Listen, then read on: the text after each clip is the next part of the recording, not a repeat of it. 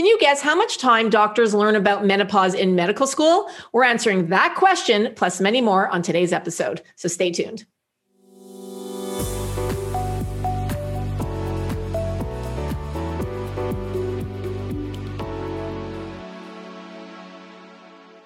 Welcome to the show, Dr. Michelle Gordon. I'm so happy to have you here, a board-certified general surgeon and founder of the Menopause Movement. Welcome to Morphus. Thanks so much for having me. I'm excited to be here. Now, I'm excited to have you on too, because I've been listening to your podcast for a while now. And what I love about what you're doing and what we're doing here at Morphus is we are changing the conversation around menopause, and we're having the conversation. And I know you feel strongly about that as well. So tell me a little bit about yourself and what got you into the whole perimenopause, menopause movement. Right. So what happened for me and how, the whole genesis of the menopause movement is that a few years ago, I started noticing some changes, and it was really weird. I would just be laying on the couch, and all of a sudden I would feel this flush coming up and feel like I was embarrassed. I was like, what is this? And I, you may or may not know, but I'm married to a lady, and she's an internist. And so I went to her and I said, why am I feeling like this? And she said, it's probably menopause. And I'm like, I don't like this. and so then I was like, okay, that's fine. I got it. I'm feeling weird and fine. And then I started like crying at commercials on TV. I was like, what is this? Okay. So I'm just sitting there reading on the couch, and I'm feeling these flushes. Fine. I'm crying at commercials, and I start to recognize that my emotions are kind of weird. Fine. Then I gained like 50 pounds overnight, and that was weird, and I couldn't lose it. Okay, fine. But what really did it for me was when I wasn't able to recall simple anatomical things that had to do with my business as a surgeon, my job as a surgeon. I was trying to remember names of, arteries or different things like that, or drugs that I frequently prescribed. And I was like, this isn't right. Something is wrong. I have to figure this out. Mm-hmm. And so I made it my mission to start talking to people about menopause. And what happened was, I have a lot of resources because I'm a doctor. So I started talking to my friends who are GYNs and my colleagues. And there was a lot of dismissal, a lot of people saying things like, you just have to get through it, or you just have to tough it out, or it's just something that everyone has. And I was like, this doesn't make sense. That the other thing is the people saying it's a diagnosis, that I've been diagnosed with menopause. And I thought, well, I was never diagnosed with puberty. Well, exactly, right? So what I started talking about, I started really looking, and it took me 3 or 4 years. I did a bunch of research, and I discovered I discovered all the science, discovered a way to eat, a way to think, a way to move. And that developed into our program we call the Meno System. Yeah. And it's so true that it's not a diagnosis. It's literally a way of life for us. And why would it be considered a diagnosis or an illness when it's not? Right. And the problem is that doctors are taught that menopause is a diagnosis. And remember, doctors in America, especially, and in many Western countries, are taught that menopause is this diagnosis that requires some sort of a pill, a powder, or a potion. And menopause, what I like to do is tell people that menopause is not a diagnosis, but it's the privilege of a long life. And when we can reframe it that way, because all of us are going to go through it if we live long enough. And when we can start to think of it that way, then here is this time that we get to maybe reflect or reinvent ourselves because our responsibilities have changed. Well said, Dr. G. I have a question, and I'm very curious. How much time is actually spent in medical school learning about menopause? I think that when we did a bit on the female system, I think maybe it was half an hour. Oh my God. And I mean, what we do here in America, I don't know what it's like in other countries, but in America, we do systems. And so different systems. So in reproductive system, we talked about it.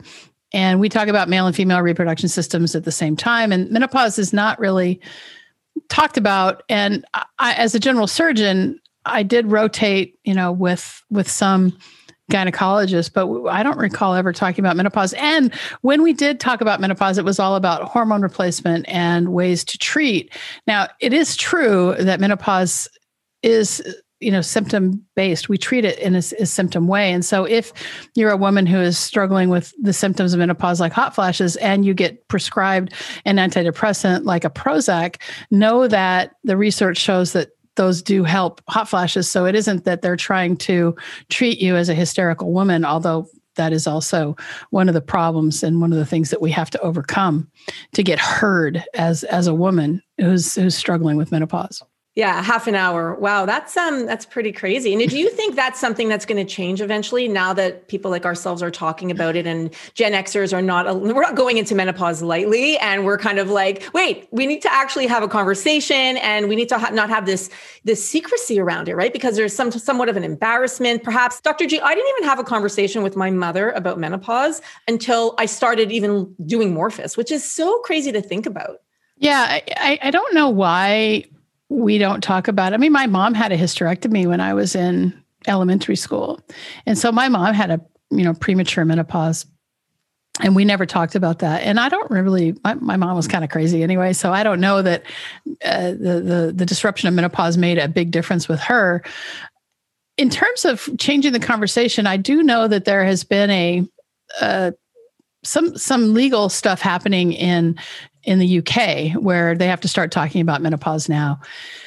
For us here in America and maybe in Canada, I don't know that anything is going to change when it comes to the medical. We've got a medical industrial complex, right? And it's, at least in America, it's run by corporations. And so for us to start talking about natural treatments for menopause takes away from the supplement industry, and it takes away from the pharmaceutical industry. And so it's unlikely, I think, that in our lifetimes we'll see a big change. Oh, however, I could be wrong. Let's hope. I mean, it would be great if it was integrated more. I mean, obviously, from what I understand too, I mean, I'm a nutritionist, and I know that nutrition isn't taught as well. So, or not a lot of it, right? So there's no nutrition. And to talk about nutrition for a second, Hippocrates, way back, I mean, he said, "Let food be thy medicine." And for whatever reason, at least, I can speak about Western medicine in America. We are in the business of disease maintenance. We're not in the business of healthcare. And when we start to look at the poisons that our government kind of pushes on us, corn oil and vegetable oil and high fructose corn syrup and the things that they say are okay to put in our bodies. But yet when we do the research, we see that these things wreak havoc with our immune systems and inflammation. And we start to see that changing our diet is a choice that can lead to health.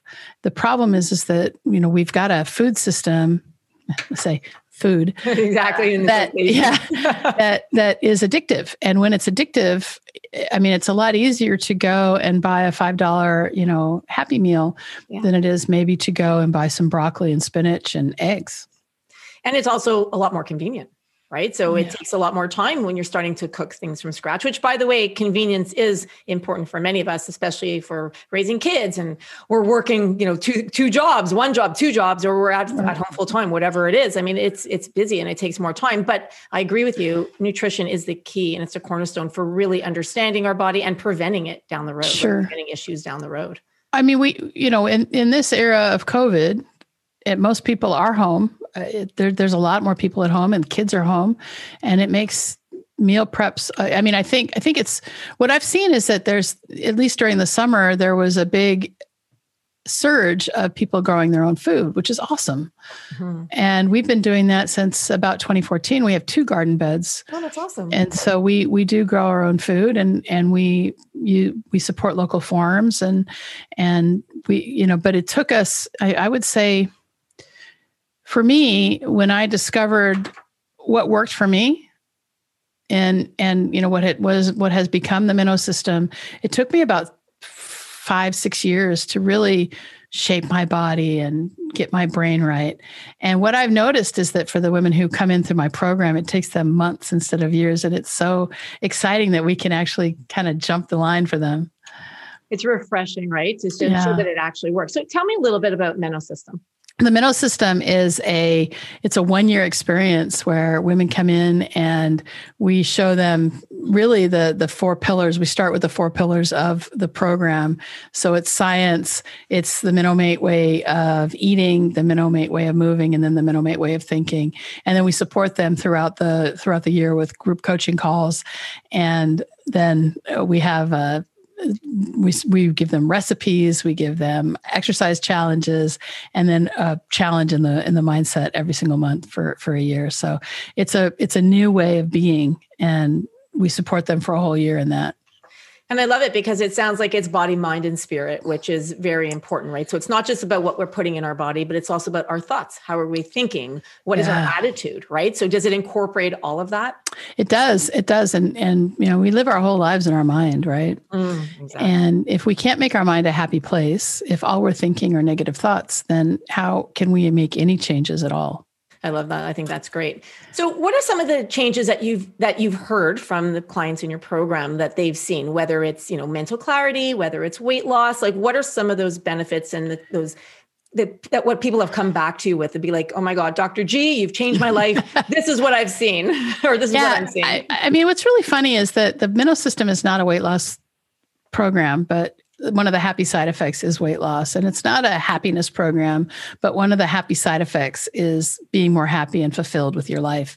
It's an understanding in a holistic way of what's going on, and then us being able to take control of our lives. And so I've heard from the women in the program that they say it saved their marriage. 3 women were on the brink of suicide and chose to stay with us. And they're all featured in the podcast, the Menopause Movement podcast. And there's the main thing I see is an understanding of once we get an understanding of what's happening, the hormone side, then we can start to make the changes that we need to make to improve our lives. Can you share a little bit about what those changes are for those who are newer to it and maybe are just coming in now to say like, hey, kind of like the way you were many years ago. Wait, I'm feeling that hot flash kind of creep up on me, or, oh my gosh, my mood is brutal and I can't stop yelling at everybody around me, which has happened many times over the last several years. So just a little bit of a background, since you are a doctor, that people can understand it. Yeah. So what happens in menopause is we start to lose hormones, particularly estrogen and progesterone. And as we start to lose those hormones, our body tries to hold on to them. And one of the ways our body will try to hold on to them is by increasing our belly fat, because we can hold estrogen there. And the number one complaint I hear from women in menopause is more around, I can't shift the weight. I can't lose the weight. I've gained so much weight. I haven't changed the way I'm eating, and I haven't changed the way I'm exercising. And I'm still eating a little bit, but I've got all this belly weight. And so that's the reason, because your body is trying to hold on to estrogen particularly. At the end of the day, though, I don't believe in hormone balancing. I don't think that we need a pill, powder, or potion or a supplement to balance our hormones out, because our body is beautifully and wonderfully made to be in homeostasis. And it is a disruption that we have to deal with, but there are ways to deal with it that, especially through our diet, that can make it a much smoother transition. And, so what we hear from women, number one is weight gain. Another one is mood, attitude, and emotions. I don't feel the same as I used to be. I feel like an alien's come down and taking control of my body. I'm acting like a teenager. I don't understand why I'm snapping at everybody. And what I love to tell the women who, come in through our programs is it's not your fault. You are kind of at the mercy of your hormones, but that doesn't mean that you can't take control when you start to see what the stories are you're telling yourself around menopause. What are some of your favorite foods that support menopause? Well, I think the main thing is to get away from anything that's in a box. So, and the problem is that we, as people in the culture that want things instantaneously, we're drawn to boxes. I mean, I remember I was born in the 60s. I was born in the mid 60s. And so I remember when TV dinners first started, and it was so great to have that Salisbury steak or, whatever. And at the end of the day, those foods they're not made for us. They're made for the corporations. So I think they're pro-inflammatory. So we have to be really careful. But there's two things that just wreak havoc with our immune system and and cause inflammation. And that's sugar and vegetable oil. And if you can cut those out of your life, you're going to feel amazing. Yeah. It's not easy though, because behavior change takes time. And that's why our program is a year. Yeah. I mean, it definitely does. Listen, I've been a nutritionist now for almost 15, 20 years, like a long time. Yeah. And you're right. And people are resistant in the beginning. But what's interesting is that many people come around when they start not feeling so good, right? So there's certain times through what we've learned over the years is there are certain times that people come into learning how to eat healthy or wanting to take charge of their health when, they have a baby, when perhaps something is wrong, or now we're learning menopause is a big time too, because of all the changes that are going on. And I absolutely agree with you. And eating healthy, exercising. I mean, tell me a little bit about your thoughts on exercise and its role on menopause. Yeah. So exercise is the reason I exercise, and the reason I started exercising, and I didn't get back into exercise until like 2015, 2014. So what I want to say is that as I went through my surgical residency, my body, I didn't take care of my body at all. It was hard just to be a single parent. My son had cancer when he was a baby. And so he had some, a lot of medical issues. And I had to get through my surgical residency. And I just stopped taking care of myself. I didn't go for walks. I didn't eat well. I smoked. These are all the things that I did as a surgical resident. And then I started my practice. And after I had achieved this goal of my surgical residency, getting through my surgical residency, I started my practice, and I was like, I'm supposed to be happy now. I'm not happy. And it was really like a wake up call for me. And so what I did was as menopause happened, 5 or 6 years into my practice, menopause started to happen to me, and I started doing the research, and I realized that if I'm going to not have brain fog, then the key ingredient is moving my body. And so the reason I started exercising wasn't to shape my body or lose weight. It was to save my brain because of something called neuroplasticity. And that's a big, long word for the fact that our brains they're malleable. They can move, they can change. The neurons are not fixed. And the one of the main things that keeps our neurons sharp and keeps us creating new pathways is exercise. And when I realized that, I was like, well, okay, I want my brain to work. I don't want to end up like my mom, who died of alcoholism, or my dad, who died of some brain, some cognitive problems. And so I want to keep my brain going. And so what I've noticed as I've aged is that my brain is all here, but my body won't do the same. I mean, I can do a lot more with my body now. I mean, I can run, 5 or 6 or 7 miles, and that's great. And I do a lot more, but I have a little bit of pain. And so it's really interesting to see how my body is aging a bit, but I'm still able to get it to do some things that I never thought I could. That's amazing. I do a show called Brain Spanners with Bryce Wild, and it's a Facebook show. And we talk about keeping our brain healthy all the time. And we talk about neuroplasticity. And I love that you're saying how exercise helps and how it helps to do that. And I also love the fact that you were talking about vegetable oils and how certain oils they're very harmful to our body, right? So let's talk a little bit about how those vegetable oils negatively, or just like, let's say food in general that we may be consuming, and some of us may be consuming even extra now because of the situation that many of us are in. How does that have a negative impact on our brain, especially in menopause? I think we have to start talking about sugar. And there is a huge gut-brain connection, right? We've got a lot of neurons in our gut. And what we've done is we go back and look at how fat was demonized by this guy, Ancel Keys. And when we stopped eating fat, we had to do something. And so what happened was we started putting sugar into the food supply. And you can see that when you can look at how diabetes just straight up because of all the sugar. But the sugar industry suppressed all the data, kind of like the tobacco industry did. And so the cause of type 2 diabetes, not type 1, but type 2 diabetes is sugar. And it's too much sugar because the pancreas never gets a rest. And so what happens is you end up with something called insulin resistance. And every time you eat sugar, the body, the pancreas will release insulin to lower your blood sugar. But when all you have is sugar in your system, you can become resistant to insulin, and then the body tries to do more and more. And then after a while, you have to put exogenous or, needles or some sort of a sulfonylurea or something into your body to lower your blood sugar, right? So that's the one thing. I mean, if I tell people, if you want to take hold of your health and cut sugar out of your diet completely and see how well you feel and see how much you want to start moving your body and how much all you want to do is to start, and the energy comes back and you don't even notice it. It's like, it's really crazy.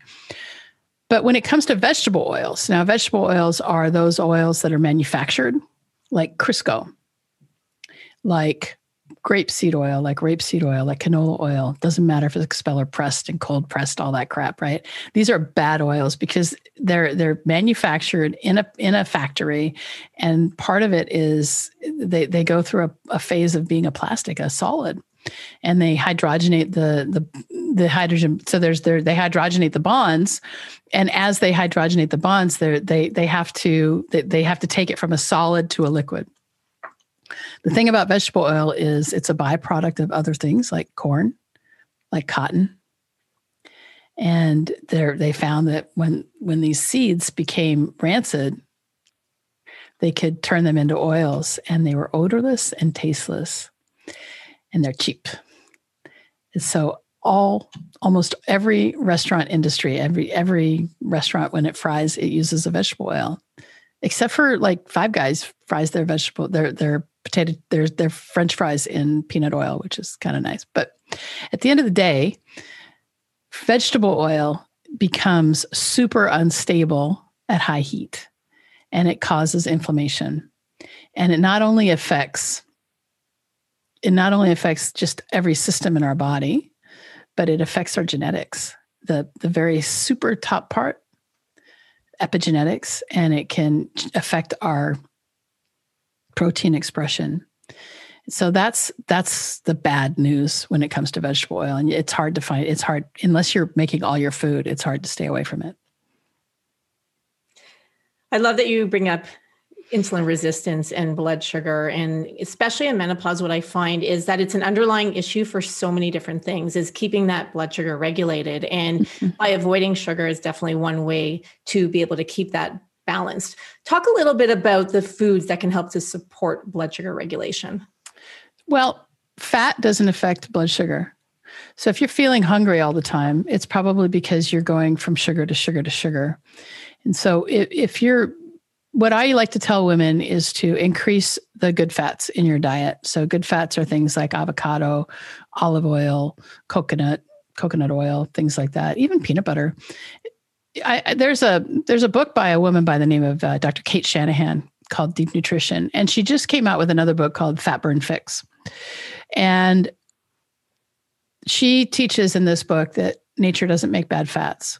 So even, going to beef tallow and lard, these are natural oils and palm oil, for example. These are all natural oils that don't cause inflammation. Eggs, bacon.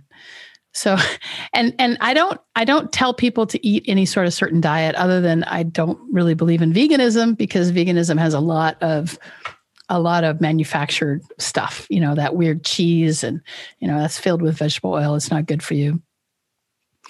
So I don't if you're a vegetarian because of animal rights and things like that, I appreciate that, but we as a species, we kind of evolved eating meat. So I'll leave it at that. But just know that nature doesn't make bad fats. And so if you're wanting to get off sugar, or wanting to get off of these simple carbs that immediately turn into sugar in your diet, in your body, then the thing to do is to maybe increase your natural fats like avocados. Yeah, that's a great answer. I did genetic testing, so I'm happy that you touched upon genetic testing earlier. Mm-hmm. And for me, genetic testing is so important. So when I did my genetic testing, I found out that I can't digest fats very well and high amounts. So something like a keto diet wouldn't be great for me. And I also can't digest starch very well. So I'm left with that paleo lifestyle, right? Eating is so much tied into what our genetics are and also how we feel, right? So, if you feel good, and I agree with you. I mean, I do believe we're meant to be eating animal protein. And also it comes down to blood type. I mean, so I'm a B blood type. I do really well on meat, right? So certain blood types might, for if you're an A or you're an AB, maybe you're better off vegetarian, you're an O, you're better off eating meat. There's so much at play, right? So it's not just like one thing or another. And I think the key is listening to ourselves and our bodies and how we feel. Well, I think when it comes to diet, when it comes to managing your menopause, there is no one size fits all answer. Yeah. And each one of us is unique. We all have our own unique DNA. And the main thing is to really try to become aware of how the foods that you're eating are making you feel. And that requires presence, that requires mindfulness, that requires us to really take a step back and say, how do I feel when I'm going to eat that cookie or that potato chip? And how do I feel when I eat it? And how do I feel after I eat it? And these are things that we're not taught. We're not taught how to eat. We're not taught how to think. We're not taught how to deal with our emotions. I mean, there's a lot of things that we're not taught. We're taught in school in America and maybe in Canada, we're taught how to work in a factory, follow bells. So at this point in our lives, we have such an opportunity to step back. We may not have our children anymore in our homes, our spouses. A lot of us may have endings to relationships and beginnings to others. We may be able to, have a rekindling of our love relationship at this time in our lives, but because we're women and because we live in a patriarchy, we're expected almost to support our spouses and to make sure that our children are successful. And of course we want that because that's the nature of being a parent and making sure that the next generation is raised up. But now, we've put our kids out, they're at college or they're on their own and we have this time, it's our time. It's time for us to really take a step back and look and to think that we can't change or there's no hope or that I just have to deal with this misery. This, what we call minnow misery, or keep our feet inside of this minnow muck. That's a lie because we can change anything. Yeah. And I love that you mentioned mindfulness, and it's so important. And especially this year when there was just so much stress going on and there's so much chaos going around us globally, right? How do we keep ourselves centered and taking walks in the forest?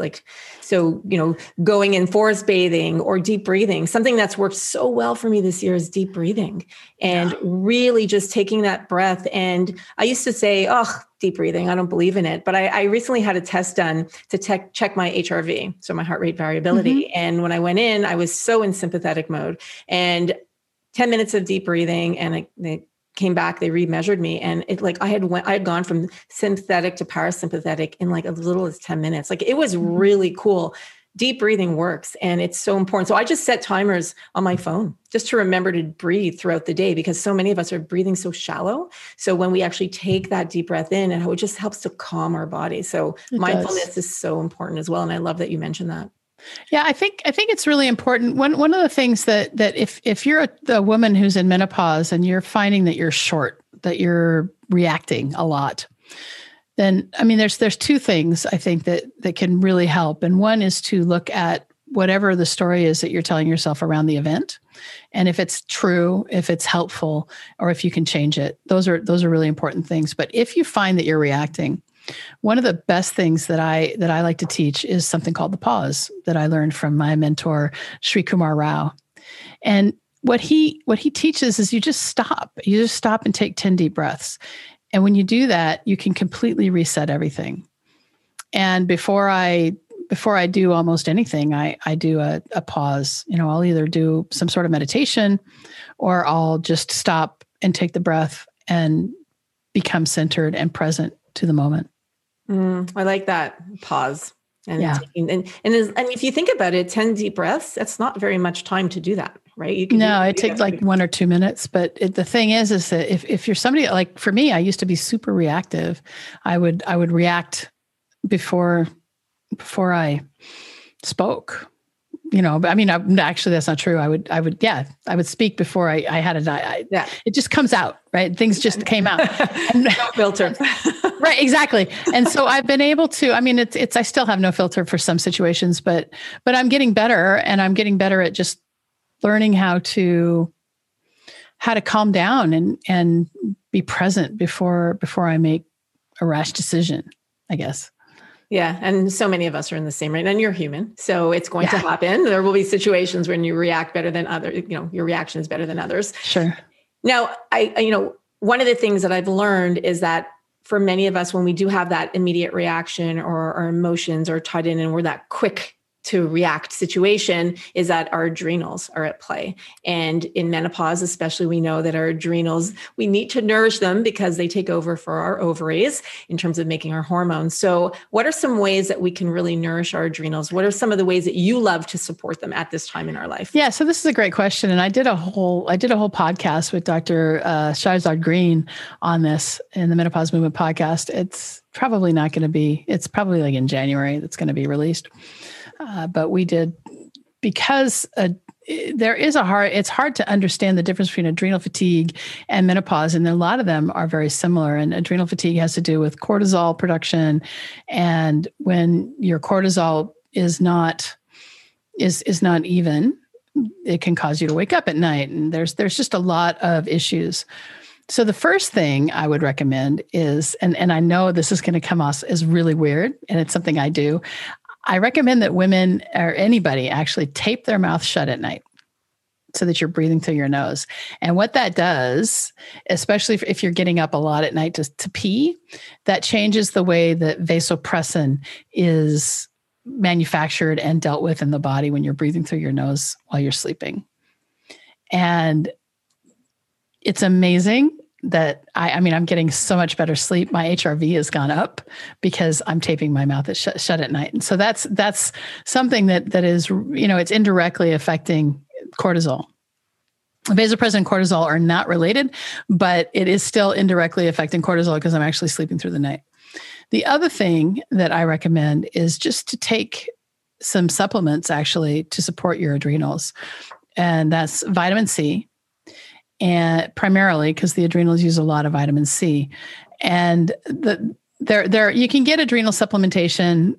I don't know if it's really necessary, but the main thing is to when you get a good night's sleep, then your cortisol production is going to even out, and so really pay attention to your sleep hygiene. Sleep is so important. And when we don't get enough sleep, it affects our mood. It affects our blood sugar. So we're reaching for more sugary things throughout the day. Mm-hmm. And especially in menopause, like you said, many of us wake up throughout the night to go pee, or we're not getting the same sleep because we're having night sweats. So it is one of those things that is so important that we get under control. And that's a great tip. Is there anything else that we didn't talk about today that you'd love to share with our viewers and our listeners on our podcast?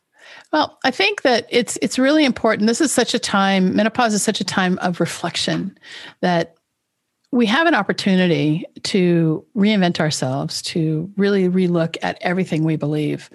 And I think it's really important to reflect and determine what we want the rest of our lives to look like. And we can actually shape that.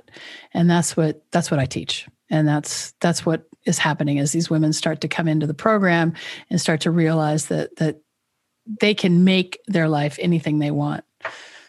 I love it. And how could people find you on social media as well as your website address? Yeah. So social media, they can find me at Dr. Michelle Gordon on Facebook. It's Dr. Michelle Gordon, Dr. Michelle Gordon. Same thing with Instagram. And my website is drmichellgordon.com/podcasts, drmichellgordon.com. I love it. Thank you so much for being on our show today. You're absolutely brilliant, which is, when I listen to you on your podcast, I'm like, she is so smart. I love hearing you so speak, and you speak so amazing. And it's so informative. And I know this podcast and this interview will help so many women. So thank you so much. But thanks for having me. I really appreciate it. That was amazing information from Dr. Michelle Gordon. If you learned something today, please give us a big thumbs up, and please leave a comment or question below because we will answer all of your questions. And please share this video because the more you share shows you care. Thanks for watching, everyone. We'll see you next time.